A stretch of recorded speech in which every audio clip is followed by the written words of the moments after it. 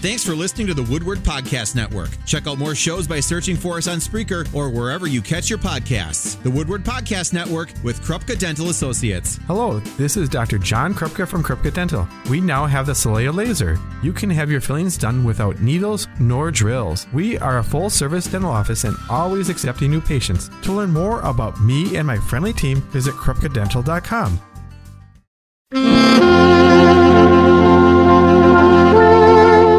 Hello and welcome to the WHBY News Year in Review Special for 2023. I'm Woodward Community Media Director of Multimedia Journalism, Jonathan Krause.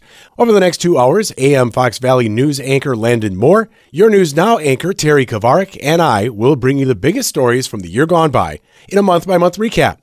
To get us started, here's Landon Moore with the top stories from January. Thank you, Jonathan, and Happy New Year to everyone. 2023 opened with the city of Appleton welcoming a new police chief. I had the story on WHBY that day. Polly Olson was sworn in as the city's first female police chief on Tuesday. Olson has been with the Appleton Police Department since 2001 and worked her way up to assistant chief. She says she is proud to represent the agency as the first female police chief. I've been asked many times in the last few months, how does it feel to be the first female police chief? I want this achievement to serve as an example for young girls and give them a stronger sense of purpose. They, too, can one day become the chief of police. Olson takes over for Todd Thomas, who has retired. Thomas had served as chief the last 8 years. In Appleton, I'm Landon Moore, WHBY News. Early January also saw Governor Tony Evers take the oath of office for his second term. Evers believes his election victory was a statement for democracy in Wisconsin. This past November, Wisconsin rejected a trajectory bent towards permanently undermining the tenets and institutions that are fundamental to who we are as a people. Wisconsin rejected a rhetoric born out of apathy and animosity towards our neighbor. And Wisconsin rejected a return to the bitter politics of resentment. Given the opportunity to abandon the virtues that define us, Wisconsinites chose to embrace a better history. Evers also challenged lawmakers to revoke the state's law banning abortions and to increase funding for various social and educational programs. The cold winter weather in January forced the Winnebago County Board to sign off on an emergency order to staff and operate the day-by-day warming shelter in Oshkosh. County Executive John Damel issued the order right before Christmas after the shelter announced it was closing its doors for at least 2 weeks due to staffing issues. Supervisor Stephen Binder of Oshkosh says the shelter needed to stay open at this time of year. People have to have a place to go. They're not like trash. You don't throw them away. We have to work and we have to solve the solution. And it may take county dollars to run that day-by-day warming shelter at times. We don't shut the door because there's no volunteers. We figure a way to make it work. Supervisor Paul Eisen of Menasha, while supporting the emergency order, questioned if day-by-day can remain viable long-term. My concern is entrusting this organization that has no demonstrated emergency operating plan for a 25-bed facility with aspirations of operating a $5.5 million facility with 50 to 60 beds year-round. The original emergency order was extended into February to keep day-by-day open. The city of Menasha also welcomed a new police chief in January. Nicholas Thorne believes officers need to be part of their community. We'll be furthering the police department's community engagement activities with our citizens and businesses to continue to build upon the transparency that we have established with them.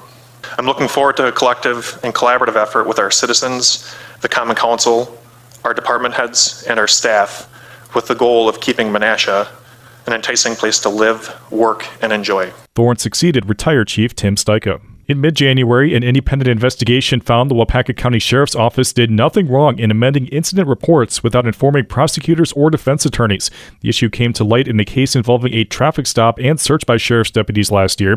Former District Attorney Veronica Isherwood accused the Sheriff's Office of violating the law and putting cases at risk by not disclosing the changes and called the State Department of Justice to investigate. Sheriff Tim Wills asked for a third party to handle the probe, and it was turned over to the Outagamie County District Attorney's Office. Assistant DA Randy Schneider says he found no evidence of wrongdoing on the part of either the Sheriff's Office or the Waupaca County District Attorney. January also saw the downtown Appleton YMCA get their parking ramp back after reconstruction. Y spokesperson Sue Pawlowski says they missed that convenience. We do have some opportunities for local community people to buy a parking pass and that type of thing as well. But it's been a long time coming, and we're really excited. As excited as you can be for a parking ramp to open, right? The old YMCA ramp was torn down in the fall of 2021. Construction on the new ramp was put on hold for about a month in early April of 2022 after a section of floor collapsed. In January, the Department of Natural Resources announced the removal of PCBs from the Lower Fox River is done. The U.S. Environmental Protection Agency completed its review and certified the process was complete. PCBs were dredged from the river and Lower Green Bay for 17 years, ending in 2020. Crews removed 6 million cubic yards of sediment from a 39-mile stretch of the Fox at a cost of $1 billion. 3 paper companies were ordered by the courts to foot the bill: Georgia Pacific, Glatfelter, and NCR, all of whom own the facilities where the PCBs were dumped into the river as part of the manufacturing of carbonless copy paper in the 1950s through the 1970s. A fire in the town of Lawrence in mid-January destroyed the offices of a nonprofit agency. The loss of the Mocked Village Programs facility forced some parents to find alternative services for their children. Kayla Valdez's son used Mocked services and was unsure where families will go from here. Families who don't have a child full-time out of Mocked Village or who are not part of the school district. I mean, I really just don't know what their next steps are, but I do fully trust the program that is Mocked Village, that they're going to come together real quick because they are such a staple in our community and they know how significant their program is. Mocked Village Programs was able to relocate a few months later. January also saw developers unveil big plans for a downtown Appleton bank building. WHBY's Jonathan Krause had the details. Lofgren Properties 6 and Oshkosh Investment Corp. recently purchased the Chase Bank building in the 200 block of West College Avenue. Economic Development Specialist Matt Rabine says the group has ambitious plans for that site. The top 2 floors has been vacant for quite a while. What he's looking at doing here is creating residential on the top 2 floors. There will be 24 residential units, and Chase has signed a lease for a portion of the first floor. The remainder, he's working to secure a commercial tenant, and then on the lower level, he's thinking of some sort of entertainment type venue down there. Lofgren Properties estimates the value of the redevelopment at $6.1 million. They're asking the city for up to $745,000 in tax incremental financing for the project, which would have to be completed by the end of 2024.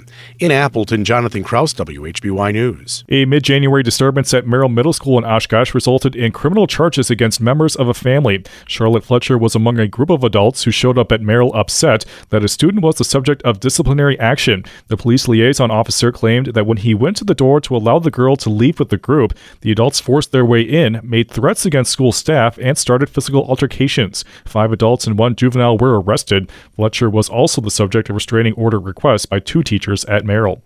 In mid-January, the city of Neenah ordered homeowners to take down yard signs opposing the rezoning of Shattuck Middle School. The conservative legal group Wisconsin Institute for Law and Liberty demanded the city rescind notices of violations and threats of daily fines issued to more than 100 property owners. Deputy Counsel Dan Lennington says Neenah does not have the power based on a 2015 Supreme Court ruling to ban yard signs based on their content. The First Amendment violation, people have a right to express their opinion, especially on political matters. And this is sort of a core belief and a fundamental right in our Constitution is that people get to display signs and petition their government and speak freely. And the city of Neenah is trampling all over that constitutional right. Will is advising one couple that it is working with to keep up their yard sign and to take Neenah to federal court.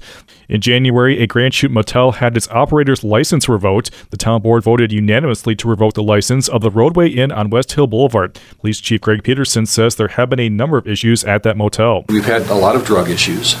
There have been a lot of disturbances, domestic violence calls. We've had a number of overdoses over there, both fatal overdoses and non-fatal overdoses. Grand Chute police say they responded to 240 calls for service at the Roadway Inn between January 1st and October 15th of 2022. In late January, the city of Appleton went back to the drawing board after initial bids for the library project came in $14 million more than the initial budget amount. Facilities Director Dean Gasseth thought that they would get more bids and lower bids the second time around. It went back to really being too busy and just too much work in the market and not enough labor. And so as we see projects easing and as we make our way in 23 into 24, so we're hopeful that things will definitely improve. The new library design featured about 15,000 square feet less space with more rooms serving multiple purposes. Also gone was a planned children's garden. The end of January saw the Menasha Joint School District in need of a new leader. I had the story. Chris Vanderheiden is retiring after 35 years in education and 10 as Menasha superintendent.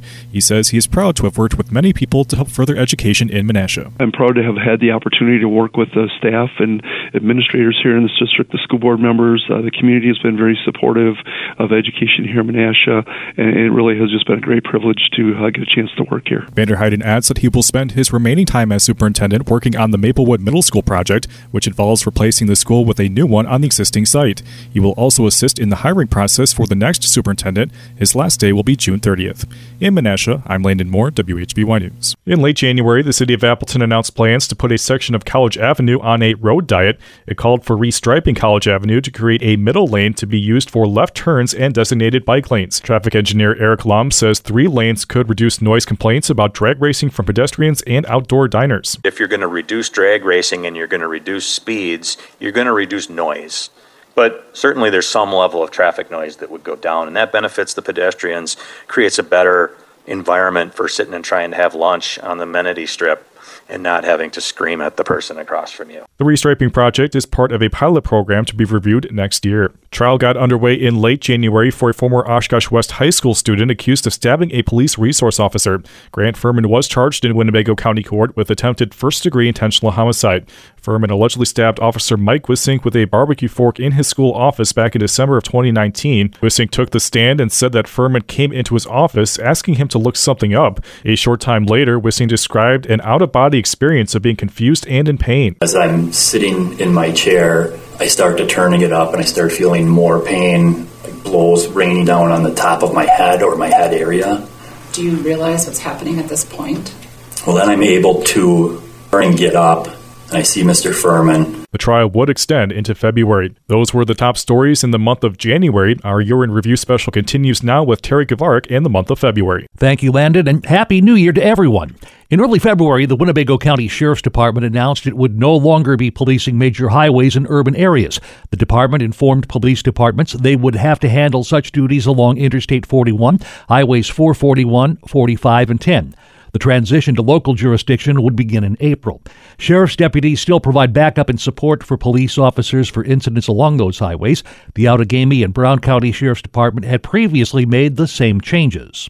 After a 2-week trial that started in January, a former Oshkosh West High School student who stabbed a police resource officer was found guilty of attempted first-degree intentional homicide. It took a Winnebago County jury just 3 hours of deliberation to return the verdict against Grant Furman. Furman's mother, Tina Kintoff, became emotional after that verdict was read. I hope you see my son's face every single way when you lay down. Furman stabbed Officer Mike Wissink with a barbecue fork in Wissink's school office in December of 2019. Sentencing was set for May. February saw a member of the Winnebago County Board stripped of his committee assignments after using his county-issued iPad to access porn. Supervisor Mike Norton of Oshkosh was the subject of a complaint and external investigation after posting screenshots of his iPad on Facebook to show the upcoming agendas for county board meetings. But those screenshots also showed open tabs of adult content websites. Constituent Christine Whitty wanted Norton removed from the board. Anyone could and would likely be fired for something of this nature. I know a teacher would. Why should a county supervisor be an exception? He's supposed to represent my district and everyone in it. This includes children and the elderly. County Board Chairman Tom Egan, who stripped Norton of his committee assignments and banned him from using the county iPad for the rest of his term, says he does not have the power to kick someone off the board. It's up to the people that elect these people to go ahead and do whatever they want. I'm not saying whether they should or shouldn't. Everyone makes mistakes, and this was one. Had promises, this and that, back and forth, and whether they fall through or not. Norton represented the 20th District on the south side of Oshkosh. Controversy erupted at Green Bay City Hall in mid-February after the discovery of secret audio recording devices in public areas of the building. Alderman Christopher Weary raised the issue at Green Bay City Council meetings after learning about the installation of the microphones. In a flagrant flaunting of federal and state law and direct defiance of our own city policy, audio recording devices are present at City Hall. City Council nor the public was advised of this spying, and not even simple signage warning of the intrusion was put in place. Nothing. Weary demanded that Mayor Eric Genrich disable the recording devices until the City Council had a chance to vote on their use. The mayor refused. Late February saw a Green Bay woman accused of killing and dismembering a man attack her attorney in court. Taylor Shabusiness was in Brown County Court for a competency hearing when she punched defense attorney Quinn Jolly. She was quickly wrestled to the ground by a deputy. The attack came after the judge indicated he was going to delay Shabusiness's March 6th trial. According to the criminal complaint, Shabusiness choked Shad Therian to death during sex, cut up his body, and hid parts around his mother's home back in February of 2022. Jolly then asked to withdraw from the case. A link to the video of the attack can be found on our website, WHBY.com. A major blow for the Oshkosh Corporation in late February when the Pentagon announced it would no longer contract with the company to build Joint Light Tactical Vehicles. The second round of contracts would go instead to AM General starting in 2025. Oshkosh CEO John Pfeiffer says they were not interested in trying to match the new price. Of course, it was disappointing. But I will also tell you that when we saw the price that the contract was awarded at, we were not interested in supplying that vehicle at that level of price. Pfeiffer expects Oshkosh Corp will initially feel the economic effect of losing the $8.7 billion JLTV contract in 2024, with the major impact coming in 2025. We need to take a break. When the WHBY News Year in Review returns, Jonathan Krause will have the biggest stories from the month of March. Welcome back to the WHBY News Year in Review special. I'm Jonathan Krause. We'll resume our look back at 2023 with the major events in the month of March. In early March, the State Department of Transportation chose the design it wanted for the new Jackson and Oregon Street Bridge in Oshkosh. The department wants to build a high-level fixed bridge on a partial offset to replace the current drawbridge over the Fox River.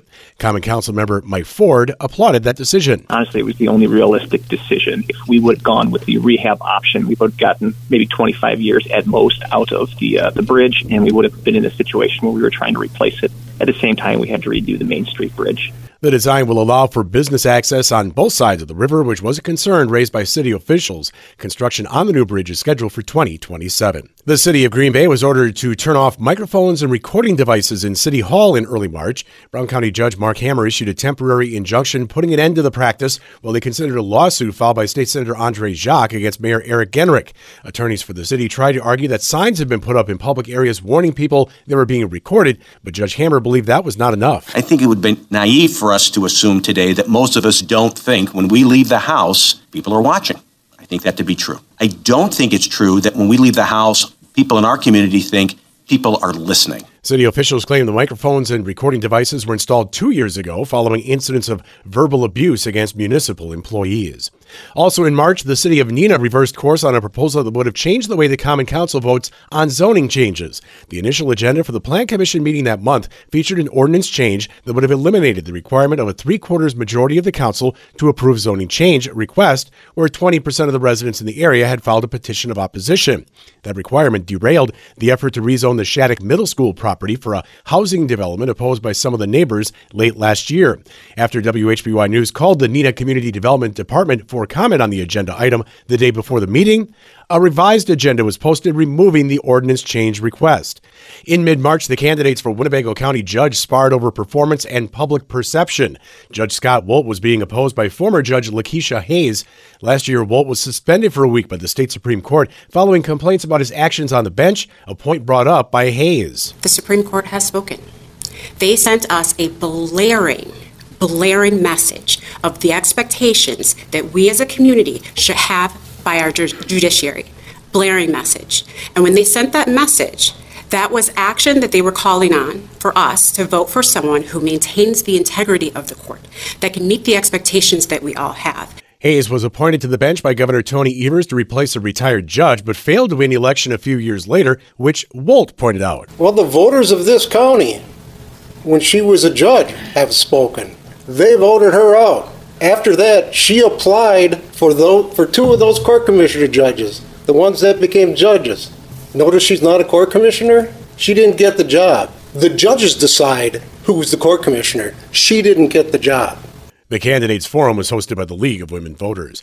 Mid-March also saw the Green Bay City Council vote to remove recording devices in City Hall and destroy all recording data pending the outcome of ongoing litigation. The council also passed an ordinance amendment giving them authority over recording devices. Brown County Judge Mark Hammer had issued a temporary injunction ordering a stop to recording of people in public areas of City Hall. During the council meeting that night, Green Bay resident Justin Schmidtka had this to say to Mayor Eric Genrich. Mr. Mayor, you are not above the law. but you have acted above the law.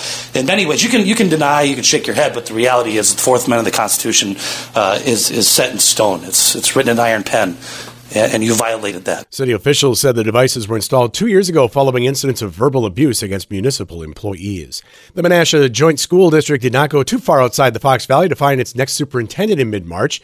Appleton Area School District Assistant Superintendent Matthew Zimmerman was selected to lead the Menasha District. Zimmerman had been with Appleton Schools since 2011. He replaced Christopher Hayden, who retired after 10 years with the district. In late March, Appleton Mayor Jake Woodford unveiled new designs for the remodeling of the downtown library building after initial plans came in tens of millions of dollars over budget. Director Colleen Rortvedt said they were getting ready to go for a new round of bids. We've been working with SOM and Bolt to get the bid documents prepared. We're looking at later April timing for completion of that. Internally, staff are going to be taking another look back through the furniture now that things are rearranged. We're not redoing all of that work. We're more just kind of honing in on what makes sense now with the new layouts. Library officials still hope to break ground on the remodeling project in the fall. In late March, Aaron Rodgers said his days in Green Bay were done. In an appearance on the Pat McAfee Show, Rodgers confirmed a trade deal with the New York Jets was in the works and that the Packers did not want him back. Because I love direct communication. If they had just said, listen, we think it's time to move in a different direction, and we love you, and you're going to be a Packer Hall of Famer, you're going to go in the Hall as a Packer, we're going to retire your number, whatever it might be, but it's time to move on. I would have said, man, thank you so much just for telling me that. Like, I really, really appreciate that. That means the world to me that you would tell me that, because I really believe that's a sentiment, and that's fine. It really is. It's totally fine. This is an incredible profession, but it's a tough business. Rodgers added that the only holdup in the trade was what the Packers were demanding in return from the Jets. An effort was launched in March to do away with No Mow May in Appleton. Alder Chad Doran introduced a resolution that called into question the research paper published by fellow Alder Israel Del Toro, an associate professor of biology at Lawrence University, which claimed more bees were found in local yards that did not cut their grass for the month. That study was retracted by the website that first published it, Peer J, citing issues with the research methods and discrepancies in data collected in the field and data presented in the study. Doran said that warrants repeal of No Mow May. The fact that the study was retracted really speaks to the fact that the science that was claimed to support this really isn't there. And aside from that, other experts that I've reached out to, the couple times this has come before council over the 2 years that I've been part of the city council, have explained very clearly to me that long grass really makes no difference whatsoever in helping bees. WHBY News reached out to Alder Del Toro, who sent a written response that he would address the retraction of his study at a Municipal Services Committee meeting, but that was delayed for several months. A shocking double murder rocked the Wolf River area in late March. Sheriff's deputies discovered David and Jan Metzig shot to death in their home during a welfare check. The Metzigs were owners of the Union Star Cheese Factory in Fremont. Their son, Eric Metzig, was arrested later that day at the Heart of the Valley YMCA in Kimberly. Assistant District Attorney Adam Levine asked for a high bail based on a journal kept by Metzig in which he wrote about killing his parents. Discovery suggests if you're a woman over 40 dealing with hot flashes, insomnia, brain fog, moodiness, or weight gain, you don't have to accept it as just another part of aging. The experts at MIDI Health know all these symptoms can be connected to the hormonal changes of menopause, and MIDI can help with safe, effective, FDA-approved solutions covered by insurance. 91% of MIDI patients get relief from symptoms within just 2 months. Book your virtual visit today at joinmidi.com. With the Lucky Land Slots, you can get lucky just about anywhere. This is your captain speaking. We've got clear runway and the weather's fine, but we're just going to circle up here a while and get lucky. No, nothing like that. It's just these cash prizes add up quick. So I suggest you sit back, keep your tray table upright, and start getting lucky. Play for free at LuckyLandSlots.com. Are you feeling lucky? No purchase necessary. Void where prohibited by law. 18+ terms and conditions apply. See website for details. Writings showing premeditation to kill his parents, some discussion of a potential inheritance, and the state believes that he is a flight risk if he were to be out. The judge ordered a $1 million cash bond for Eric Metzig. He faces life in prison if convicted. Those were the top stories in the region for the month of March. Now with a look back at April, here's Landon Moore. Thanks again, Jonathan. April opened with confusion over a concert at the Leach Amphitheater. The owners of the Oshkosh Arena had announced that Train and Better Than Ezra would be playing at the Leach August 6th, but city manager Mark Roloff said they never heard anything from the arena group as to actually booking the facility for that date. We made some inquiries, got very little feedback, and so we were concerned that as time was going on, tickets were being sold without something being booked. It's like, how can we be party to something that we don't know if it's even going to happen because we had received nothing. Eventually, the promoters of the concert secured that date to use the facility. One of the sticking points was a $46,000 past due bill for police and emergency services at the arena during the Wisconsin herd season. The state Supreme Court election in April was the most expensive campaign in state history and produced a result that would flip the majority from conservative to liberal. Judge Janet Protasewicz defeated former Justice Dan Kelly in a race that saw accusation of prejudgment of cases that might go before the court. Put aside the extremism and to have an impartial court, and a court that makes decisions based on the law, not on a political agenda. Kelly was anything but gracious in defeat. And I wish Wisconsin the best of luck, because I think it's going to need it. Protasewicz's investiture later in the year produced a number of lawsuits challenging things like legislative maps, abortion bans, and the legality of Act 10. The April municipal elections brought some new leadership to the Fox Valley. Oshkosh Deputy Mayor Matt Mugerauer was promoted to mayor by voters. Mugerauer defeated fellow councilmember Aaron Wojciechowski with 53% of the vote. Mugerauer believes voters were looking for consistency in city leadership. It boils down to the consistent leadership over the last 5 years. The message still resonates with many voters here in Oshkosh, and we get to keep moving Oshkosh forward. And I'm so appreciative that I get to be to play a part in the next 2 years of this council and in shaping Oshkosh and just keeping us moving forward. Outagamie County voters returned incumbent County Executive Tom Nelson to office for a fourth term. Nelson took 56% of the vote to fend off a challenge by former County Supervisor Kevin Stern. Nelson admits this race was more of a challenge, though he believes the progress being made by Outagamie County registered with voters. I think that was important for voters to have a choice. I think that we have had a strong record, whether it's a declining tax rate, maintain a AAA bond rating, fully fund our services, and build good and tough economic times. Eternally grateful to the voters here in Outagamie County, not once, not twice, but 4 times. After a salty campaign, Winnebago County Judge Scott Walt held onto his seat on the bench. Walt beat former Judge Lakeisha Hayes. Walt was suspended 1 week last year by the state Supreme Court for complaints about his conduct on the bench, which included showing a gun to students in his courtroom. Green Bay voters gave incumbent Mayor Eric Genrich a second 4-year term. Genrich narrowly bested Brown County Director of Administration Chad Weininger with 53% of the vote. In his victory speech to supporters, Genrich credited his win to his commitment to voters' economic and social concerns. This campaign, was really about sort of bread and butter issues, right? Making investments in our infrastructure, our roads and bridges, in our public safety, and community and economic development all across the city of Green Bay. But it's really about opening up doors for everyone in this community to thrive and to succeed. And that's what I'm going to do for all of you for the next 4 years. The election did bring some complaints from poll observers that claimed Green Bay City Clerk Celestine Jeffries started counting absentee ballots before the time that had been posted for public notice. In early April, a Winnebago County board member who had been embroiled in controversy died.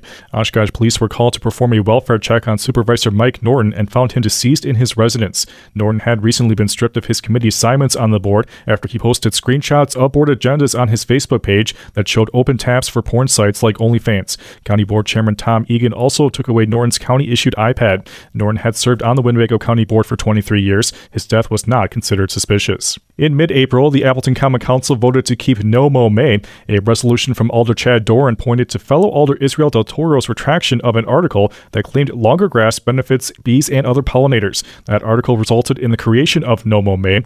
Doran says some expert opinions show limited impact of longer grass. I think there are other ways that groups that support pollinators could continue to push this program.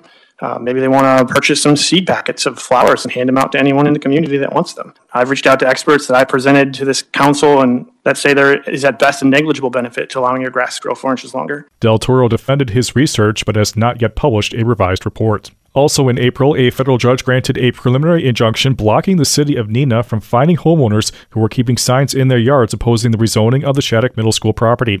Tim and Megan Florek filed the lawsuit after receiving a notice from the city to remove their signs or face daily fines. The conservative legal group, the Wisconsin Institute for Law and Liberty, argued the sign ordinance violated the First Amendment. Earlier in the year, Neenah officials announced that they would voluntarily suspend enforcement of the yard sign ordinance and not issue any fines. Late April saw two of the largest health systems in Wisconsin announce a merger. ThedaCare and Freighter planned to combine organizations. The two had started working together on new medical facilities, including micro-hospitals in downtown Oshkosh and in Fond du Lac. ThedaCare President and CEO Dr. Imran Andrabi says that led to exploration of a merger. Those are the kinds of things that you're looking for in terms of the mission, the vision, the values, the principles that enable you to see, are these the people that you're going to be able to really work with in the long run and create that lasting impact? And I would say we found the right match. After the merger, Freighter Health President and CEO Kathy Jacobson will initially assume the role of CEO, while Dr. Andrabi will serve as president. After a 6-month transition period, Jacobson will retire and Dr. Andrabi will assume the role of president and CEO of the combined organization. Jacobson says the location of the new headquarters has not been determined. I can tell you for sure it's in Wisconsin. And that's the most important thing. I think that you're hearing that over and over again, that this is a Wisconsin-based, Wisconsin-led organization going forward, and we'll figure out the details about corporate headquarters later, but most of all, it's going to be right here in Wisconsin. The ThedaCare Freighter merger becomes official on January 1st. Toward the end of April, the Grand Chute Town Board voted to hire a Milwaukee law firm to aid in the process of terminating Administrator Jim March. That was despite positive annual performance reviews by the Town Board. Town Chair Jason Van Epred said recent information prompted the effort to remove March. Board member Brad Gehring and residents in attendance at a special meeting believed it was prompted by an ongoing ethics investigation by the Department of Justice, which Van Epred denied. They argued the board not to proceed with March's termination. Don't do this. This is a horrible idea, people. This is a joke. Take the flag down because this is Russia. This isn't a democracy. This is a democracy. Any other discussion? Listen to the people. Ron Wolf, you said it, that on all your flags, you listen to the people. This is a joke. March would eventually be fired and file a wrongful termination lawsuit against the town board members who voted to let him go. The end of April brought a date that will live in infamy for Green Bay Packers fans. Aaron Rodgers was traded to the New York Jets. Under the agreement, the Packers would send Rodgers their first-round draft slot in the 2023 draft, number 15, and a fifth-round pick to New York. Green Bay received the Jets' first-round pick at number 13, a sixth-round pick this year, along with a conditional second-round pick in the 2024 draft, which could become a first-round pick for the Packers if Rodgers plays in 65% of the Jets' offensive snaps in the 2023 season. He would suffer a season-ending Achilles tendon injury in the Jets' first game and not reach that mark. And those were the biggest stories of April. After the break, the WHBY News Year in Review will continue as Terry Gavark looks at the month of May. We were good. Welcome back to the WHBY News Year in Review. I'm Terry Gavark. We resume our look back at the biggest stories of the year with the month of May. On the first day of May, a former Oshkosh West student that stabbed a police resource officer was sentenced to 17 years behind bars. Grant Furman was also sentenced in Winnebago County Court to an additional 10 years on extended supervision for attempted first-degree intentional homicide. Furman stabbed Officer Mike Wissink in his school office with a barbecue fork back in December of 2019. Wissink called for the maximum sentence. On December 3rd, 2019, Grant Furman used our good relationship to his advantage and tricked me so that I would turn my back. When I did, he tried to kill me. After today, I'm hoping to turn my back on him forever. Furman's mother, Tina Kintoft, blames school officials and her son's Adderall prescription for his actions. Others noticed his concerning change of behavior, one being his close teacher who worked with him day in and out, and a mom of a friend. They tried to reach out to the school counselor and other teachers several times to contact me, but they never did. I feel this whole incident could have been avoided. The school let him, myself, and the whole school district down. Furman would receive credit for the 3.5 years he'd already spent behind bars awaiting trial. Also in early May, we learned that a Grand Chute Town board member under investigation for not actually living in the town when elected sued the State Department of Justice to block that probe. Ron Wolf and his wife Tina filed the suit in Madison Federal Court back in March of 2022 against Division of Criminal Investigation Special Agent Jay Yurgis, his supervisor, Administrator Tina Virgil, 18 other DCI employees, and 6 members of the Outagamie County Sheriff's Department. Many of the original documents in the case have been sealed, but those that are available to the public include the search warrant that was sealed by an Outagamie County judge shortly after state agents raided Wolf's properties in the town of Nichols and in Grand Chute. There are also statements from Yurgis in support of that warrant, where the special agent claims Wolf admitted to not living in Grand Chute when elected and offered to resign his seat. Yurgis adds that he and his partner attended the next town board meeting where Wolf continued to vote on matters. He was reelected to the Grand Chute Town Board this April. The Wolves originally claimed that the agents used excessive force during the raids, but that claim is being dropped. In what would become a common theme in major construction projects for the year, the Menasha Common Council approved another extension for completion of the Bryn project in May. Community Development Director Sam Schrader said the developers may need until the end of the year to finally complete their work on the apartment complex along Main Street. The south building is underway. The north building is actually a steel building. I was told a week ago that steel was ordered and is purchased, and it is expected to be here by the end of next week. So hopefully that stays on that schedule, and that building will start to go up very quickly on the site as well. This was the sixth amendment to Menasha's development agreement with the Bryn LLC. The project was initially delayed by environmental issues at the site of the former theater building that was destroyed by fire, along with delays caused by the pandemic and global supply chain issues. Judy was boring. Hello. Then Judy discovered ChumbaCasino.com. It's my little escape. Now Judy's the life of the party. Oh, baby, mama's bringing home the bacon. Whoa, take it easy, Judy. The Chumba life is for everybody. So go to ChumbaCasino.com and play over 100 casino-style games. Join today and play for free for your chance to redeem some serious prizes. ChumbaCasino.com. No purchase necessary. Void where prohibited by law. 18 plus terms and conditions apply. See website for details. With Lucky Land Slots, you can get lucky just about anywhere. Dearly beloved, we are gathered here today to... Has anyone seen the bride and groom? Sorry, we're here. We were getting lucky in the limo and we lost track of time. No, Lucky Land Casino, with cash prizes that add up quicker than a guest registry.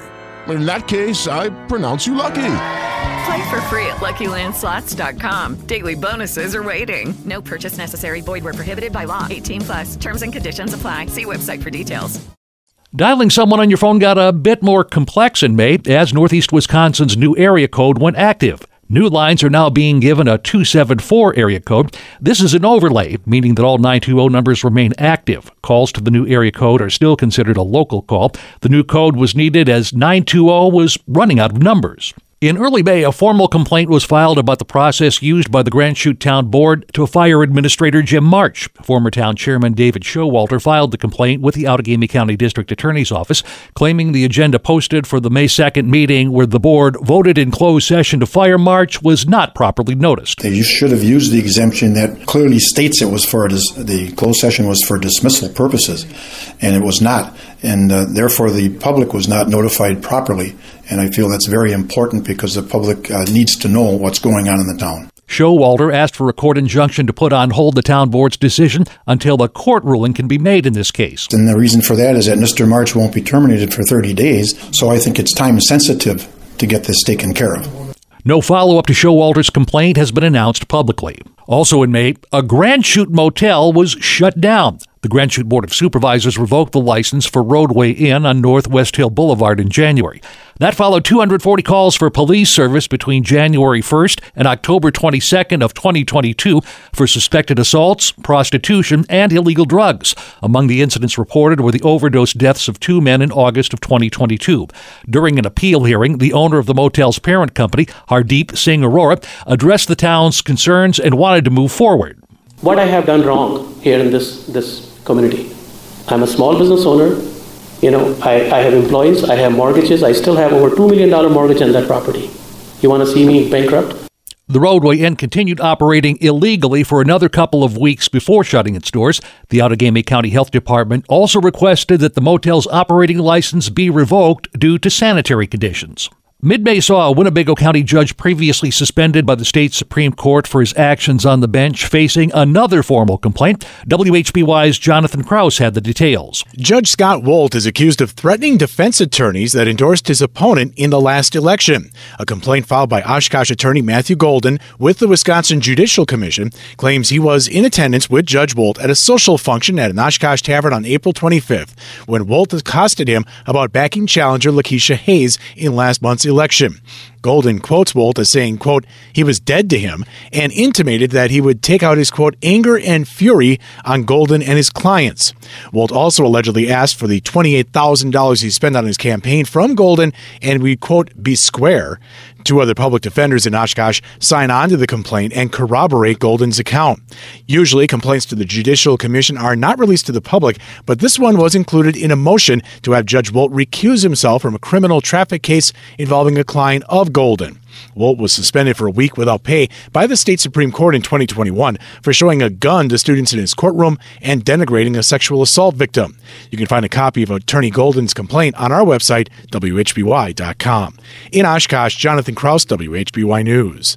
An announcement in May made public that the fall would not feature a Fox Cities Book Festival. The group that organizes the event decided to take a hiatus in 2023 in hopes to return in 2024. The Fox Cities Reads program is continued this year with the book selection Bird Box by Josh Millerman. The new day-by-day warming shelter in Oshkosh opened in May. The facility will be able to provide temporary housing for up to 75 people year-round at their new building in the 400 block of CP Avenue. Oshkosh City Manager Mark Roloff says it will meet a growing need in the region. In the I-41 corridor, there's really only 4 facilities. Day-by-day is one of them here in Oshkosh. Fond du Lac, Appleton, and Green Bay, that's it. So when there are homeless individuals in these other communities, they're tended to be driven or guided towards one of these 4 shelters. Day by Day used to operate only during the winter in space rented at an Oshkosh church. The $4.5 million project was funded in part by American Rescue Plan Act money provided by Winnebago County. May saw an Outagamie County supervisor get in hot water over comments considered by some to be transphobic. Supervisor Tim Hermes made the comments following a presentation on diversity, equity, and inclusion during the May 9th County Board meeting. Supervisor Steve Thiede recounted to Action 2 News what was said. Somehow there are men that are dressing up as women and going into bathrooms and changing rooms to prey on girls. And I mean, there's absolutely no foundation to those comments. Hermes released a statement on the matter saying, quote, "I have no issues with the trans community. Everybody deserves the same equality, respect, and the right to feel safe. I did nothing wrong. I have a right to free speech. I don't find it appropriate for me to be bullied for doing my job." End quote. Also in May, the NFL announced the 2025 draft would be held in Green Bay. Packers Vice President of Fan Engagement, Gabriel Dow, says the event will take place in and around Lambeau Field. The main stage and the NFL experience, the Green Room, Media Center, red carpet, and fan areas will all take place on what we're calling the Lambeau Field campus. And the Lambeau Field campus will include Lambeau Field, Titletown, and the Resch Expo and Resch Arena. The 2025 draft will take place April 24th through the 26th. In late May, Appleton's Community and Economic Development Committee approved a development agreement with the new owners of the City Center building. Fox Commons Properties plans to convert the building into mixed use with retail, healthcare, education, and residential units. Community Development Director Kara Holman says the city will provide tax incremental financing for the project. The development agreement caps the revenue stream at $4,357,550 over time. When you account for what that is worth as a net present value today, the incentive is about $2.5 million. The Appleton Common Council would also give its approval to the development agreement. And those were the top stories in the area for the month of May. With a look back at the month of June is Jonathan Kraus. Thanks again, Terry. Early June saw fired Grand Chute Town Administrator James March sue the 3 supervisors that orchestrated his ouster. According to the complaint filed in Green Bay Federal Court by March, he and other employees of the town were targeted for hostility by supervisors Ron Wolf, Jeff Ings, and town chairman Jason Van Eperen after, quote, cooperating with a state Department of Justice investigation into illegal activities by one or more town board members, end quote. The complaint also claims that Wolf, Ings, and Van Eperen became obsessed with the DOJ investigation this spring and moved to fire March after former Supervisor Walt Nacito lost his bid for re-election, and that the trio wanted to act before they lost the 2/3 majority on the board needed to fire the administrator. March also argued that his firing was a violation of his First Amendment rights to free speech. Meanwhile, a resolution on the Grand Chute Town Board agenda that month would have rehired March as administrator. It was brought forward by Supervisor Beth English, who initially voted to terminate March's contract in a closed session meeting. That vote failed. Also in June, the Outagamie County Board voted to censure Supervisor Timothy Hermes of Little Chute for comments he made about transgender people using women's bathrooms at the May 9th meeting.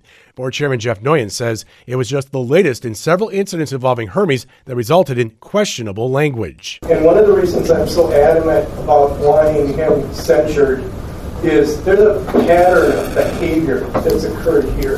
And it's not just at the May 9th meeting, at the February 28th meeting, and that was just over a simple appointment to the library board, and he said offensive things.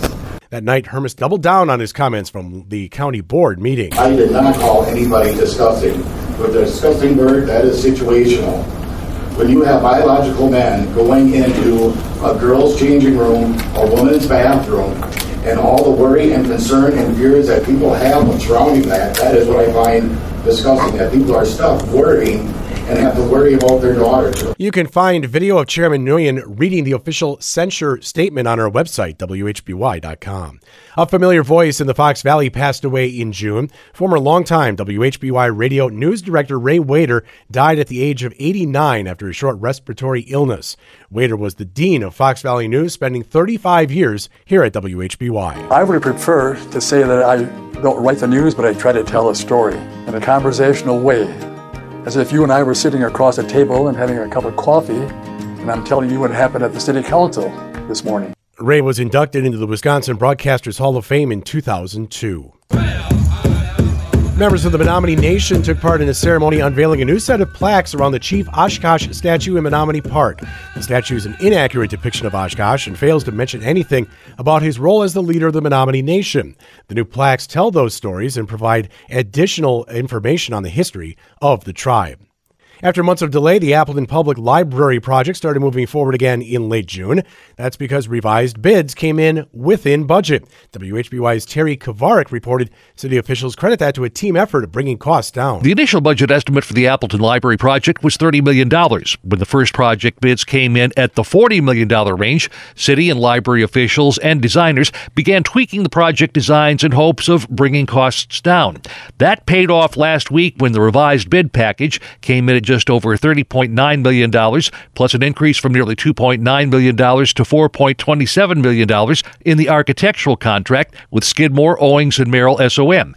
Dean Gaza, the Director of Parks, Recreation, and Facilities Management, praised the successful effort at Monday's Special Finance Committee meeting. We had been in a position that we had overbid previously on our initial bids, and the team went to work, a team of both SOM City and City library staff, and I commend the library staff for doing the hard work and the heavy lifting of getting it redesigned to a point where we have a long-term library that's going to meet long-term needs. The Finance Committee overwhelmingly approved the bid package and architectural contract. Terry Kovarik, WHBY News, Appleton. At the end of June, the town of Buchanan's transportation utility fee was struck down by the Wisconsin Supreme Court. The court voted unanimously against the fee as a violation of levy limits. That upheld an Outagamie County Court judge's ruling that the fee should be considered a tax and barred the town from collecting it. In 2020, the township collected $855,000 through the fee, which exceeded the town's property tax levy. The transportation fee was approved in 2019 by town of Buchanan voters and was based on the estimated vehicle trips by each property. That wraps up our look back at the top stories for the month of June.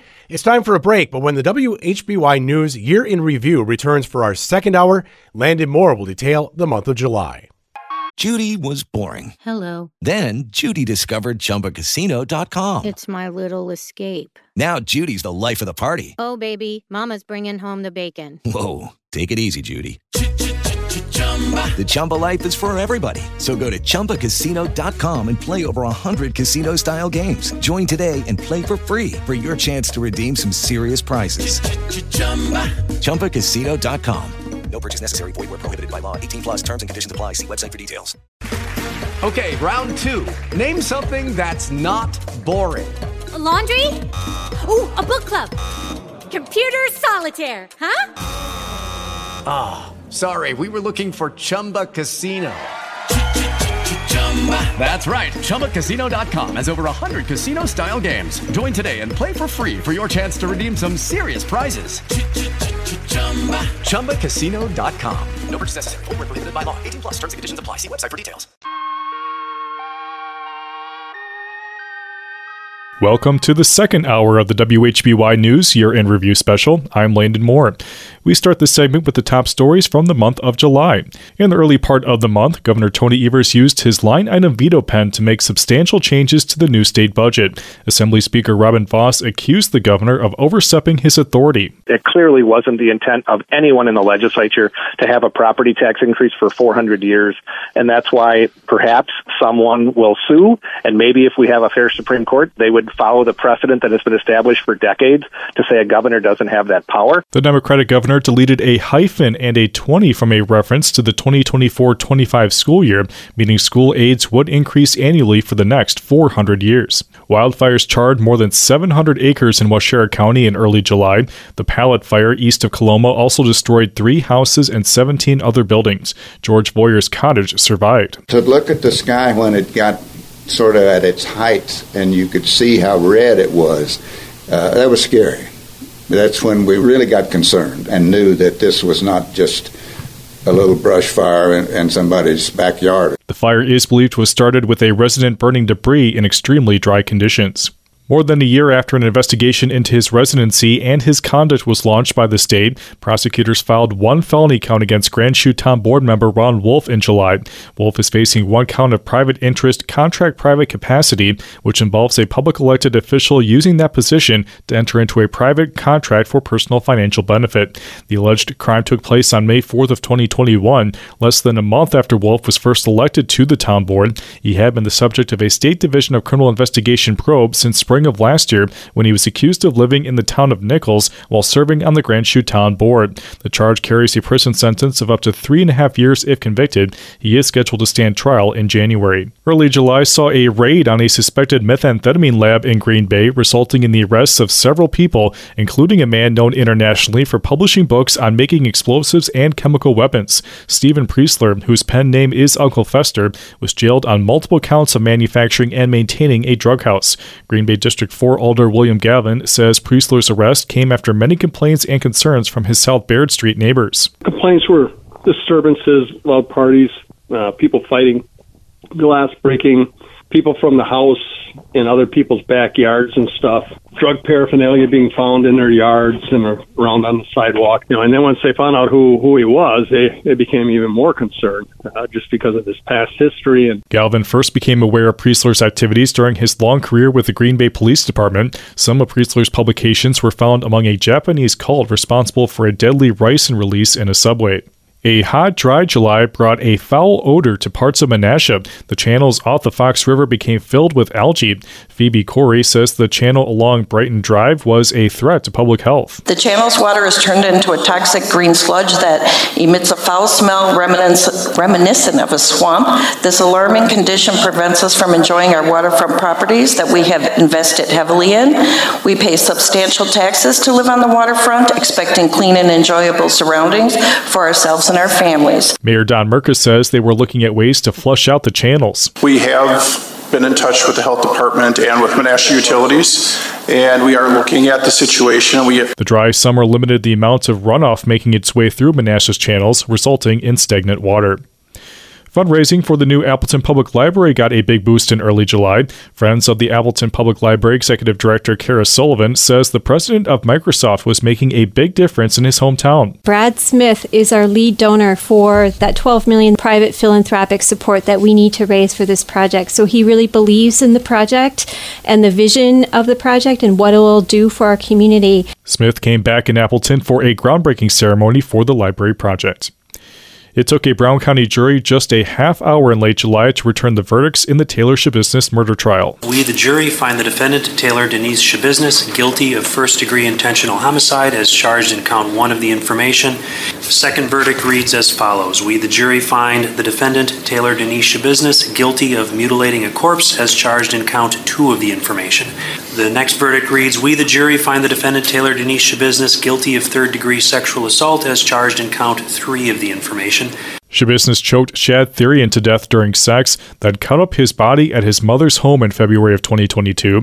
The trial then moved into a sanity phase, a point that Deputy DA Caleb Saunders said in his closing argument was crystal clear. She's telling law enforcement, how am I going to get away with this? That was her motivation for dismembering his body for a lengthy period of time after the fact, hearing footsteps upstairs, worrying Mom was going to find him. She's telling you she's aware of the wrongfulness of her conduct, and she's exhibiting action and volition to clean up. The same jury found Shabiznis to be sane, setting her up for a life prison sentence. The closing weekend of EAA AirVenture in Oshkosh ended on a deadly note. 2 separate aircraft crashes injured 2 people and killed 4 others. The Winnebago County Sheriff's Communications Center received multiple calls on the Saturday of the events of a plane that crashed into Lake Winnebago. First responders recovered 2 bodies from what was later identified as a T-6 Texan, a 2-person World War II era plane. The occupants were identified as Devin Riley of Guadalupe, Texas, and Zach Kelly Moreno. EAA spokesperson Dick Nowinski says details of the events leading up to the crash were uncertain. The investigation will look into that, what the traffic was from the tower. The airplane was here. We don't know if they were departing or simply on a recreational flight right now. But why communications was lost at that point, they're going to have to determine whether it was mechanical, some kind of a maneuver, or something else that was involved. That same day, a mid-air collision between a home-built helicopter and a gyrocopter at the south end of the EAA grounds claimed the lives of the pilot and passengers of the helicopter. They were identified as Mark Peterson of Foley, Alabama, and Thomas Walls of Amelia, Ohio. Late July brought a shocking shooting in Herb Park. Hunter Erickson witnessed the shooting and described to our TV partner Action 2 News what he and others saw and heard. We hear the 6 gunshots go off. I think some kid unloaded the whole magazine. The pool then got evacuated into the locker rooms. The lifeguards were screaming, and then we were all like, yeah, we got to get out of here. One person was hurt. 16-year-old Kashmir Williams would be arrested and charged in connection with that shooting. And that concludes our look back at July here on the WHBY News Year in Review. With the top stories for the month of August, here again is Terry Kavark. Thanks again, Landon. Fire destroyed a longtime restaurant in Shiocton in August. Shiocton Fire Chief Dan Nabfeld says the fire at the River Rail Supper Club began in an apartment on the 2nd floor. It's too hot to get in the top story where it was. I sent our guys in, and they had to back out right away because it was extremely hot up there, and they couldn't get to the flames to do it. No one was hurt. The cause of the fire was not determined. 2 undercover officers working for the Lake Winnebago Metropolitan Enforcement Group shot and killed a suspected drug dealer inside a Nina convenience store in August. One of the officers was with Appleton Police and has 15 years in law enforcement. The other was an Outagamie County Sheriff's deputy with 6 years of experience. The Sheboygan County Sheriff's Department, which handled the investigation, did not release the officers' names due to their undercover status. The 2 shot a suspect who reportedly pulled a gun during an attempted arrest at the mobile gas station on South Commercial Street. That shooting was later found to be justified. Also in August, the last of the so-called Monfiles 6 was paroled. Keith Kutzka and 5 other James River co-workers were convicted in 1995 for their roles in the death of another co-worker, Tom Monfiles. His body was found weighted down in a pulp vat at the Green Bay Mill after he was reported missing. Monfiles' death came after he told a 911 operator about Kutzka's theft of electric wire from the mill. A recording of that call was eventually given to Kutzka and was played by Kutzka in a break room where Monfiles and 5 other co-workers were present.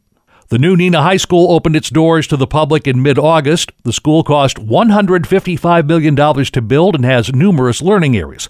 Principal Brian Wunderlich told our TV partner Action 2 News that there is a space for every student to be excited about. I think our athletes are going to be super fired up about the weight room. I think our fine arts students are going to love the auditorium and the immersive sound. The former Neenah High School building became the new district middle school. In late August, the Appleton School District had to make changes to a planned 9th grade meet and greet that was challenged by a conservative legal group for being racist.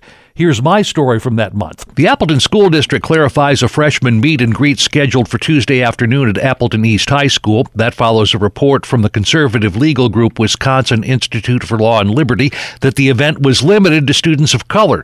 Will also demanded the event be open to all incoming freshmen. In a statement released by the district to Appleton East ninth graders and their families. Quote, the intent of the freshman meet and greet with the East Cultural Advisor emphasized the event is open and has always been open to all incoming ninth grade Appleton East students and their families, end quote. The district says the clarification was issued last week to Appleton East High School families. The district also reminded families that there are 4 additional opportunities designed to help incoming ninth graders prepare for the new school year and meet with staff. Terry Kovarik, WHBY News, Appleton. At the end of August, the Neenah School Board accepted a new development offer for the former Shattuck Middle School property. I also had the details on that story.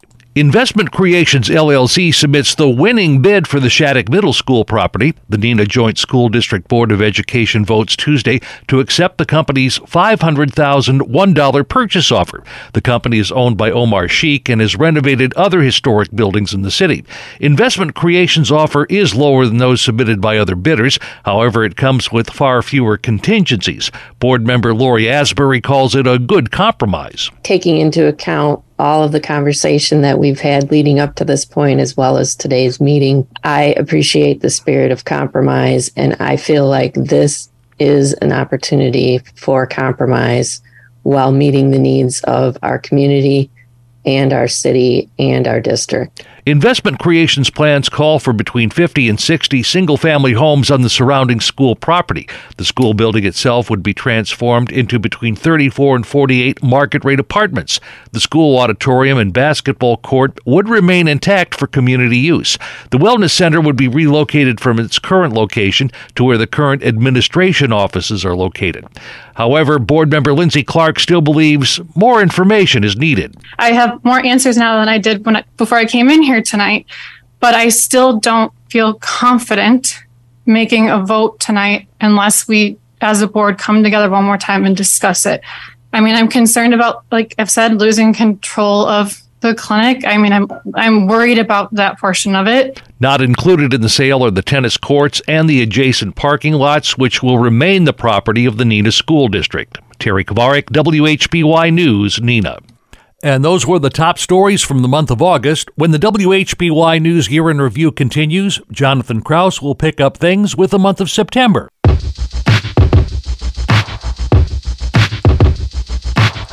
Welcome back to the WHBY News Year in Review special. I'm Jonathan Krause.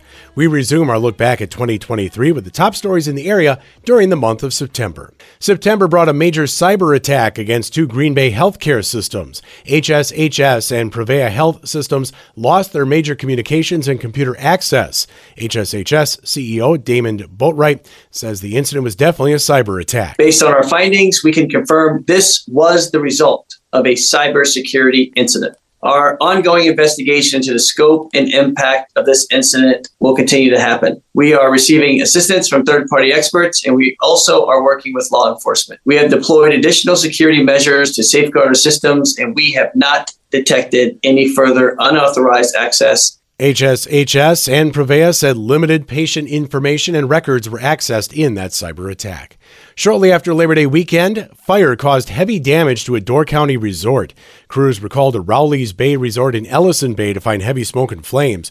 Sister Bay Liberty Grove Fire Chief Chris Hecht says the loss of the resort was significant. This resort has a lot of history, right? It's been here for a very long time. There's a lot of Northern Door families that have worked here generationally through the resort. It's as much of an emotional loss for many people as it will actually be a physical loss. No one was hurt. The owners decided to sell the property and not rebuild. Mid-September saw the first step taken in building Appleton's newest park, which honors a fallen firefighter.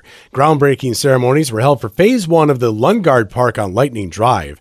It honors Lieutenant Mitchell Lundgaard, who was shot and killed in 2019 by a man he'd helped revive from a drug overdose. Lindsay Lundgaard says her family's grateful that park planners reached out for them for input. It's been fun for all of us to be involved in the park design process. Everyone has made sure my boys had input into what they wanted to see at the park and ensured there were details included in the design that were representative of Mitch. We appreciate that this park memorializes all fallen firefighters in Appleton and is a place where the community can not only remember Mitch's sacrifice, but are constantly reminded of how hard the firefighters of the city of Appleton work every day to serve our community. Lungard Park is near Appleton Fire Station number 6. Work is scheduled to be finished by May of 2024. The middle of September also saw a fatal road rage shooting in Winneconne. Donald Lucero of Winneconne allegedly shot another man in the head at Lake Winneconne Park following a reported traffic accident. Lucero then left the scene. Jeff Krieger lives near that park. Police came by a little later and were asking questions, and I still was under the impression it was probably firecrackers. And I said, well, somebody report that somebody shooting off fireworks? He says, no, somebody was shot. And I'm going, what? Later that day, Winneconne police asked West Bend police to conduct a check on an address in that city where Lucero may be. That led to a pursuit that ended in a crash. Lucero was pronounced dead at the scene. Late September saw reconstruction of the road winding through Menominee Park in Oshkosh hit a snag. City manager Mark Roloff says crews working on Pratt Trail came across archaeological remains at the site. We're in consultation with UW Milwaukee, which we contact whenever we're doing any excavation of this nature. We just have to be careful. Anytime you're in a sensitive area with potential to excavate something, we have to be careful. Menominee Park was a known habitat for Native Americans in the area. The delay meant the reconstruction of Pratt Trail did not get done this year. Also in late September, a Green Bay woman who murdered and dismembered a man learned that she will never be free again. Taylor Shabusiness was sentenced in Brown County Court to life in prison without the possibility of parole for first-degree intentional homicide, mutilation of a corpse, and third-degree sexual assault.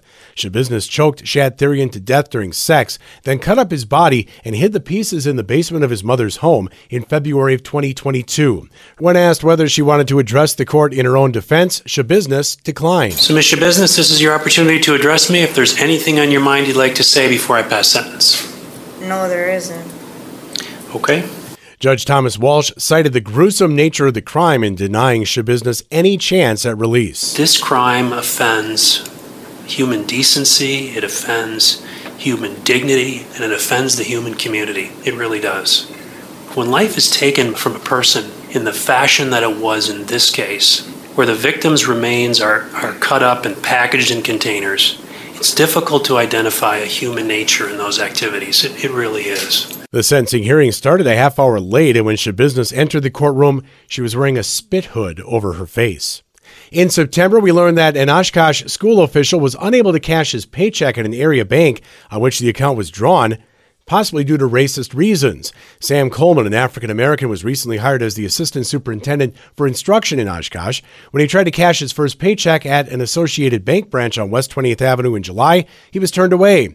Coleman was told it was against bank policy. He told Action 2 News he asked for an explanation. I've cashed checks at banks before, including Associated Bank, and so I knew that what he was saying wasn't true. So I asked what policy is it that he was referring to. I never got a clear answer about what policy he's referring to, just that he wasn't going to be able to cash the check. Coleman's paycheck was drawn on the school district's account with Associated Bank. He says he was then able to cash the check at another bank with no problem. Coleman received an apology from Associated. The incident led the Oshkosh School Board to seek another financial institution to handle their accounts. Also in September, the city of Neenah approved changes to the city's yard sign ordinance. The alterations stem from a lawsuit filed by residents who were told to remove yard signs opposing the rezoning of the Shattuck Middle School property for development of high-density housing last year. Tim and Megan Florick claimed the ordinance violated their First Amendment rights. The judge presiding over the case issued a preliminary injunction in April, preventing the city from enforcing the ordinance or issuing fines.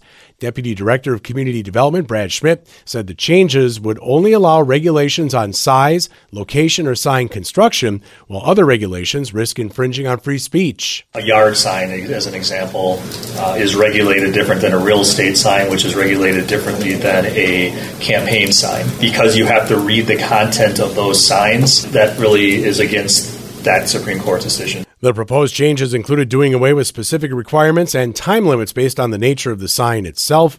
All yard signs would be allowed for only 30 days of any 90-day period. And those were the top stories from the month of September. Now here is Landon Moore with a look back at the month of October. Thanks again, Jonathan. In early October, 3 Neenah residents were accused of stealing thousands of dollars worth of merchandise from stores throughout northeast Wisconsin. The 3 were wanted by Manitowoc police after more than $2,000 in goods were taken from the Walmart in that city. They were identified as Brandon Riley, Jade Sprang, and Alan Ritchie. The retailer had been investigating the trio for similar thefts at a number of other stores in Wisconsin. Manitowoc Crosswalk Assistant Police Chief Jason Freebooth says the suspects targeted out-of-town stores in hopes of not being recognized. A lot of times what we're seeing is that people will travel to other cities in hopes that it would be harder for people to recognize them or for them to be identified. An initial attempt to arrest the suspects in Neenah was unsuccessful. U.S. Marshals apprehended the three without incident. Protesters took to the UW Oshkosh campus in October, unhappy with staff cuts and furloughs. All employees of the school were required to take 2 weeks of unpaid time off this school year, while another 200 instructors and administrators were laid off. The protesters wanted cuts to administration rather than reduction in teaching staff. Professor of Sociology organizer Paul Van Auken says preserving a high-quality education is important. That's why we're here, is to preserve that, a high-quality education that's affordable to the students that deserve that. And we're not getting it right now. The UW system isn't being funded like it should be. UWO was facing an $18 million budget deficit this year. In October, Appleton Mayor Jake Woodford announced he will seek a second term in office. Woodford says there is still a lot of work to do.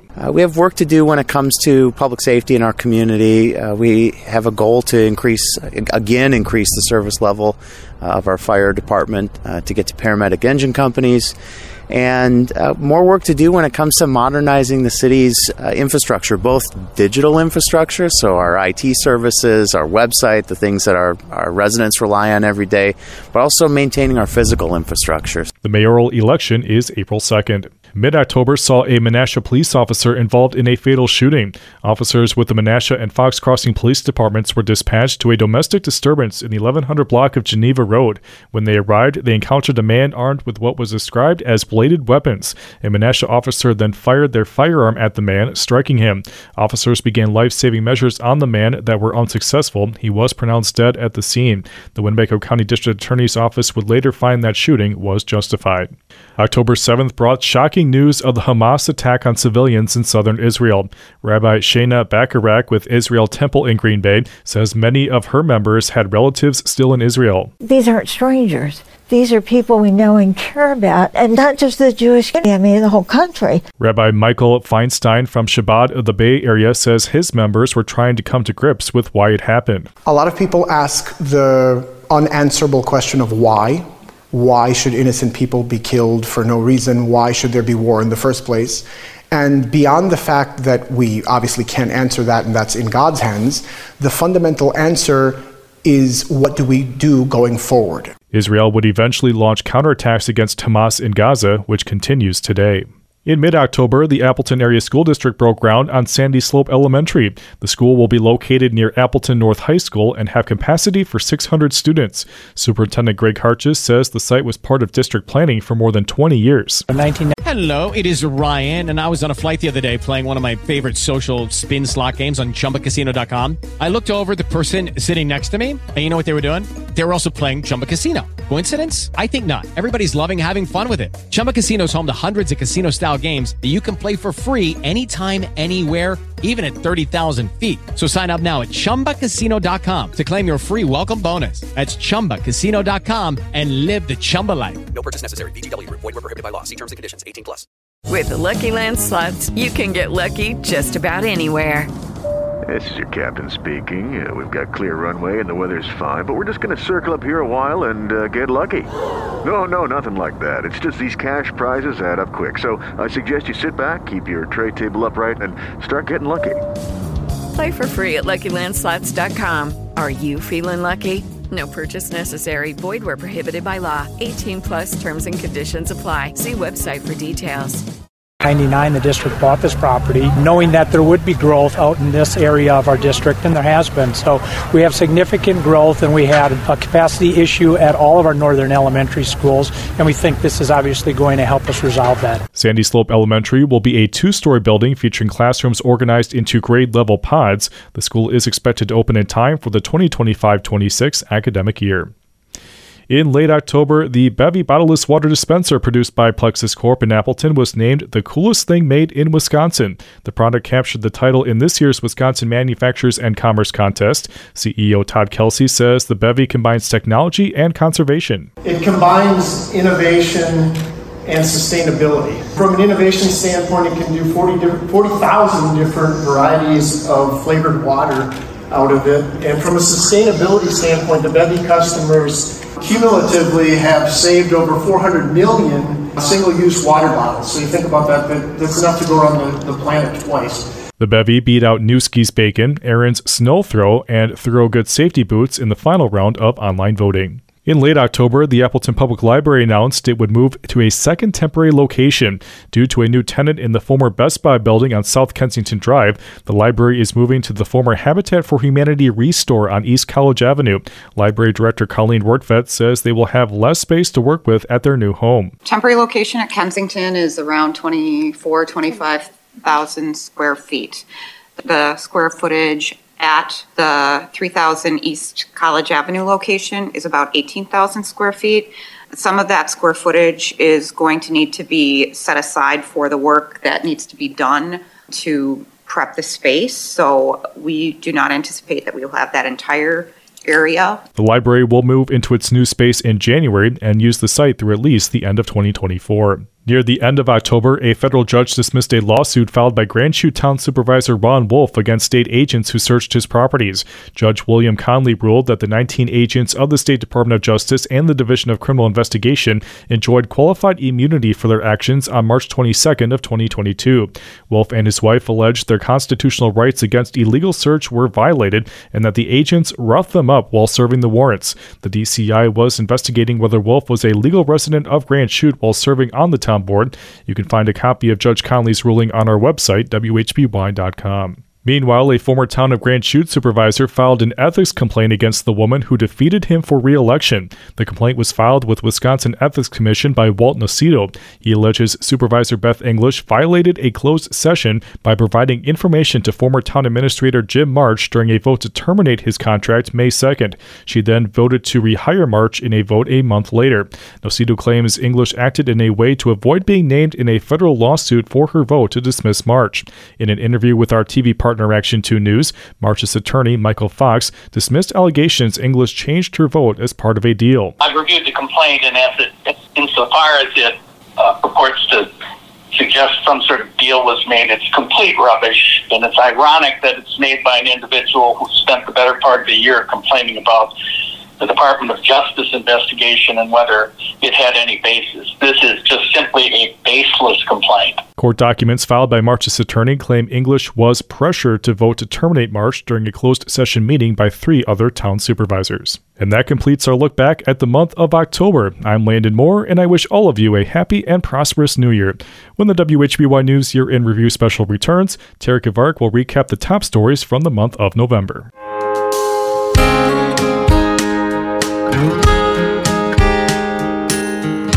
Welcome back to the WHBY News Year in Review special. I'm Terry Kavarek. We resume our look back at the year with top stories from the month of November. In the early part of the month, state and local officials celebrated the completion of the expansion of State Highway 15 between Greenville and New London.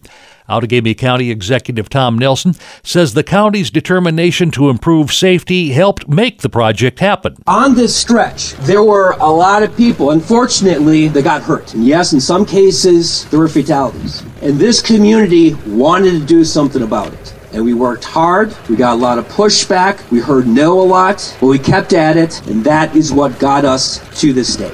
The project involved expanding 11 miles of 15 from 2 lanes to 4, including creating a bypass around Hortonville. Also in early November, Oshkosh officials announced they were facing a serious threat to their water utility operations heading into the winter. Public Works Director James Robbie said the main intake line from Lake Winnebago is filling with sediment, and the state won't let them clean it out. We've been working with contractors and the DNR to try to get a cleaning process permitted. Unfortunately, it's been a very frustrating process with the DNR. Through the first 6 months of meetings, every time we had a meeting, they threw new stuff at us that we had to deal with. So it's been a very frustrating process with the DNR to try to get this permitted. We still do not have it permitted. Robbie adds the sediment buildup in the main pipeline makes it susceptible to freezing during the winter, meaning water could not be drawn from the lake. The DNR would eventually provide the city permits for the clean-out project, which continues this week. In November, Fox Crossing officials asked the state for additional tax dollars at the expense of Winnebago County to handle law enforcement on Interstate 41. The village asked the State Department of Revenue to exceed their revenue cap by $160,000 next year to hire another officer to replace service the Sheriff's Department used to provide. Village Administrator Jeffrey Sturgill says it has been overwhelming. We already have had over 1,000 calls. I'm talking about from April 1st, 2023 to October 1st, 2023. We're averaging 5.6 calls a day up on the highway, hundreds and hundreds of hours of officer time up there. So it's significant. If Fox Crossing had been allowed the excess tax levy amount, Winnebago County would have seen its levy decrease by the same $160,000. The DOR rejected that request. Mid-November saw a Kaukauna neighborhood seeking answers after a stray dog it cared for is put down.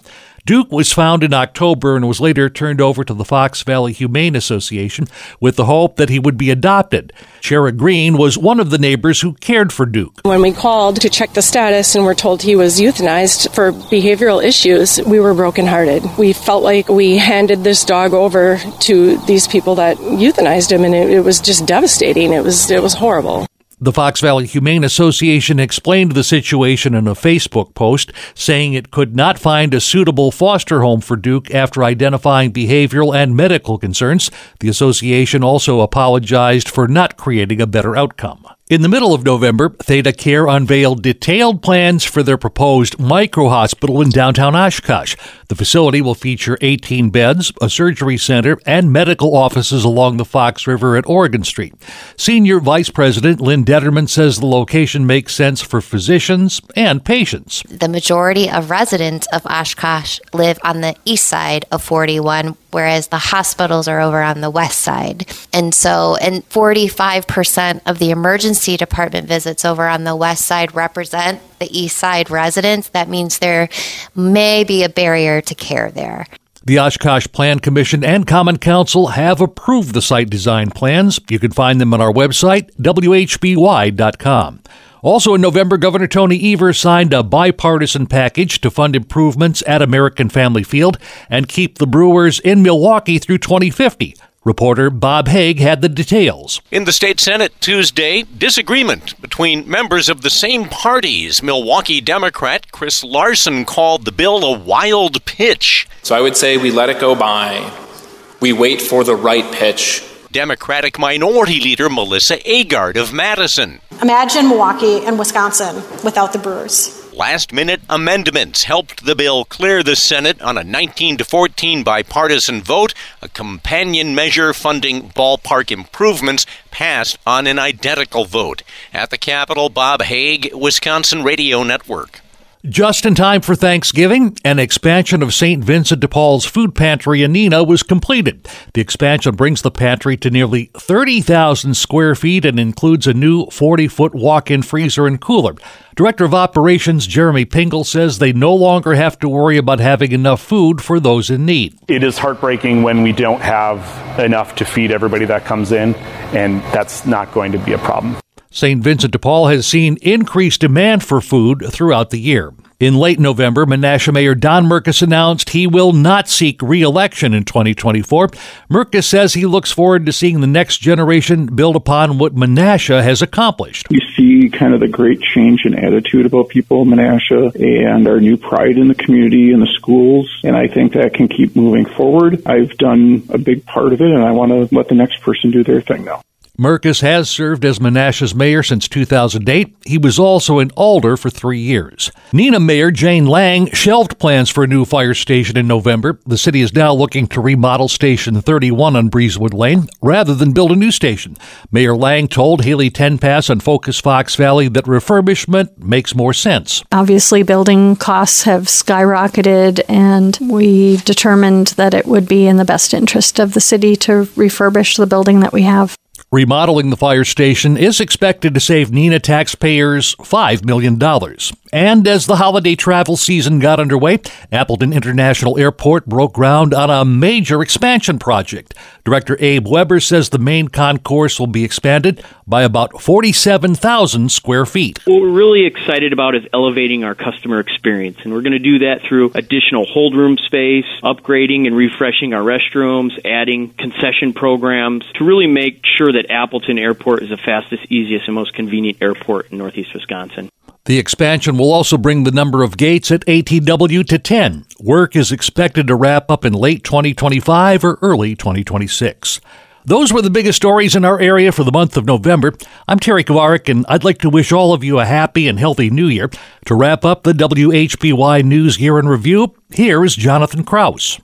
Thanks again, Terry. The start of December brought a lawsuit that sought to end Act 10 in Wisconsin, which limits the bargaining power of public sector unions. Former Governor Scott Walker, who signed Act 10 into law in 2011, says undoing it would have negative consequences throughout the state. Undoing Act 10 will not take things back to the way they were. This lawsuit would cause irreparable damage to our schools and to our counties and our local governments across the state, and I hope people will realize that's what's at stake. The lawsuit was filed 7 months after the election of Justice Janet Protasewicz to the state Supreme Court, which gave that court a 4-3 liberal majority.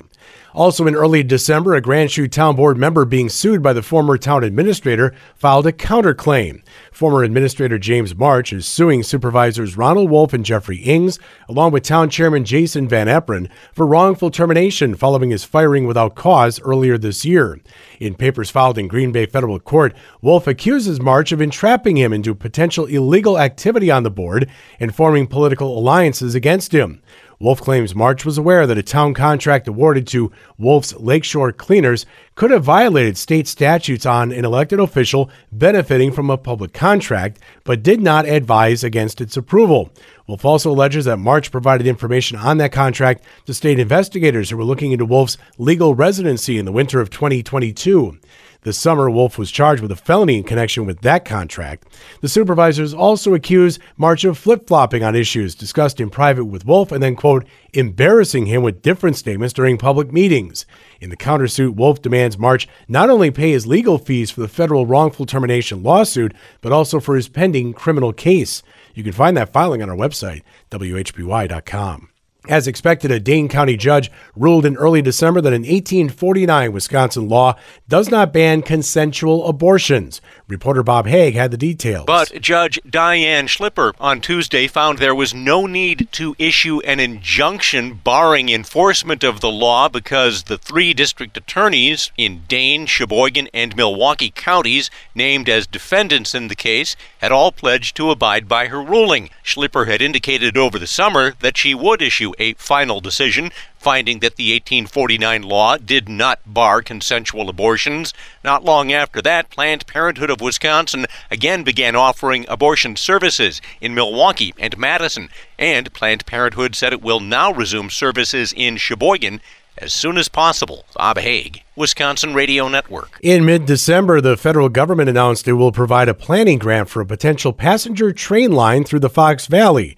Reporter Ted Allen had those details. Senator Tammy Baldwin said the state will get $2.5 million in grants for 5 new routes that have been selected as priorities for passenger rail expansion. The routes include expanding the existing Hiawatha service between Milwaukee and Chicago to Green Bay and adding more service to the Milwaukee to Chicago route. The expansion plans would also include routes connecting Milwaukee, Madison, and Eau Claire, as well as Eau Claire and the Twin Cities, and another connecting Chicago to St. Paul by way of La Crosse. Each route will get a $500,000 grant from the U.S. Department of Transportation's Corridor ID program for development and planning. Ted Allen, Wisconsin Radio Network. Initial plans for the passenger rail line would include stops in Appleton, Oshkosh, and Fond du Lac. For much of December, a large pine tree usually decorated for the season at Appleton City Park remained dark. Mayor Jake Woodford says crews getting ready to decorate it ran into some serious issues. The DPW team was going through the decorations for the tree in City Park. It was discovered that there are some pieces missing, and also some of the strings of lights are no longer working. So it may seem like a simple task, but lighting a tree that size is no small undertaking. So our colleagues in DPW are evaluating that, figuring out what they'll need to do to replace either the strands of lights that are down for the count, or if we need to replace them all. The City Park tree was eventually lit the week of Christmas. Mid-December brought an announcement by U.S. Venture that it would relocate its corporate headquarters to the 222 building on College Avenue in downtown Appleton. 5 years ago, U.S. Venture announced it would build new offices on the bluff overlooking the Fox River along Lawrence Street. Fox City's Chamber of Commerce President Becky Bartosik told me on Your News Now that could still happen in the future. It's a short-term decision that they won't be on the bluff. Long-term, they could actually still end up on that location. They're just making a move so that they're making a bigger investment downtown Appleton and in the Fox Cities, and will be able to relocate their entire team downtown College Avenue sooner than building out the bluff. U.S. Venture cited high construction costs in its decision to move into an existing building. The city of Appleton previously condemned a church and a restaurant on the bluff's site and tore them down in anticipation of the U.S. Venture project. December also saw the Trout Museum of Art unveil the designs for its new building in downtown Appleton. The museum is relocating to the 300 block of East College Avenue on property owned by Lawrence University. The design features 100,000 square feet of space in two stacked rectangles. Trout officials say the building will redefine downtown Appleton's skyline. Meanwhile, Lawrence President Lori Carter says they received $10 million from an anonymous donor for their share of the project cost. This gift covers the academic space for the building. The Trout is bringing its own resources to the building for its floor. They're on the first floor. And then the second and third floors of the building are market rate apartments, which will generate revenue to cover their costs. The college will use space in the new building for its Conservancy of Music, along with classrooms and computer science and math. Work on the project will begin next March and should be completed by September of 2025. You can check out the design on our website, WHBY.com. Late December saw a critical do-over vote by the University of Wisconsin Board of Regents. Reporter Bob Haig had details. The Regents reversed course Wednesday, approving a deal with Assembly Speaker Robin Vos to reassign some diversity, equity, and inclusion positions on campuses and place a hold on new DEI hires for 2 years. That's in exchange for important financial considerations, including raises for some 34,000 UW system employees. The Regents rejected the very same deal in a 9-8 vote on Saturday. President Karen Walsh, Vice President Amy Blumenfeld-Bogus, and Student Regent Jennifer Staton all changed their votes to support the deal. Bob Haig, Wisconsin Radio Network. Late in the year, the town of Grand Chute selected its next administrator. Richard Downey had most recently served as Assistant City Administrator in Altoona and was also City Manager of Cronenwetter for 10 years. He would succeed Jeff Odell, who took over as interim administrator following the firing of Jim March without cause back in May. The week before Christmas brought tragedy for a WHBY family. Daniel, Fabian, Lillian, and Daniela Gonzalez were killed when their vehicle was struck by a wrong-way driver along Highway 10. Scott Farmer was charged with 4 counts of homicide by intoxicated use of a vehicle and 1 count of operating while intoxicated, 5th offense. During an initial appearance, 23 members of the victim's family were in attendance, including Paulina Schilling, the mother of the 4 siblings, who spoke through an interpreter. Sus recuerdos siempre van a vivir conmigo. Yo como mamá estoy con el corazón roto en este momento. I have my heart broken in this moment. Her memories will live with me forever. Pero siento But I feel que Dios está conmigo. That God is with me. Y Él me va a dar las suficientes fuerzas para seguir adelante. And He will give me the strength I need to continue forward. You can find links to GoFundMe pages to help the family on our website, WHBY.com. In late December, paraprofessionals working in the Oshkosh School District revealed they're the victims of physical abuse in the classroom. Stephanie Dronsky, a breast cancer survivor, says she quit her job earlier this year after an attack by a student required second breast reconstruction. Students with severe behaviors are taking away from the opportunity of other students to excel. We can't keep turning a blind eye to this. It's a huge disservice to our children. And for that, shame on you. The level of verbal abuse, physical abuse, and assaults on our paraprofessionals on a daily basis is deplorable. We get kicked, spit on, sworn at, punched, bitten, things thrown at you, and yet we're expected to come into work every day and do it all over again. with no support. The paraprofessional group in the Oshkosh School District also filed a petition demanding $3 pay raises. The Oshkosh School District issued a statement saying it is looking into reported incidents of physical abuse and is looking at ways to improve paraprofessional compensation. Just before the holidays, a group of concerned citizens and local politicians gathered outside the National Railroad Museum in WHBY to protest the inclusion of a tree from the Satanic Temple of Wisconsin during its Festival of Trees. The group included Wisconsin Congressman Mike Gallagher. Here you have people that are not just speaking out because they're Christians and because it's Christmas, but they're just common sense Wisconsinites that don't want to be assaulted by nonsense. The museum said it's following anti-discrimination laws and allowing the tree to stay. Wisconsin Public Service and Festival Foods would pull their sponsorship of the tree display. And the year ended with the Wisconsin Supreme Court overturning Republican-drawn legislative maps and ordering the legislature to draw new ones. Reporter Linda Kenyon had the story. The state's highest court overturned Republican-drawn legislative maps and ordered them to be redrawn.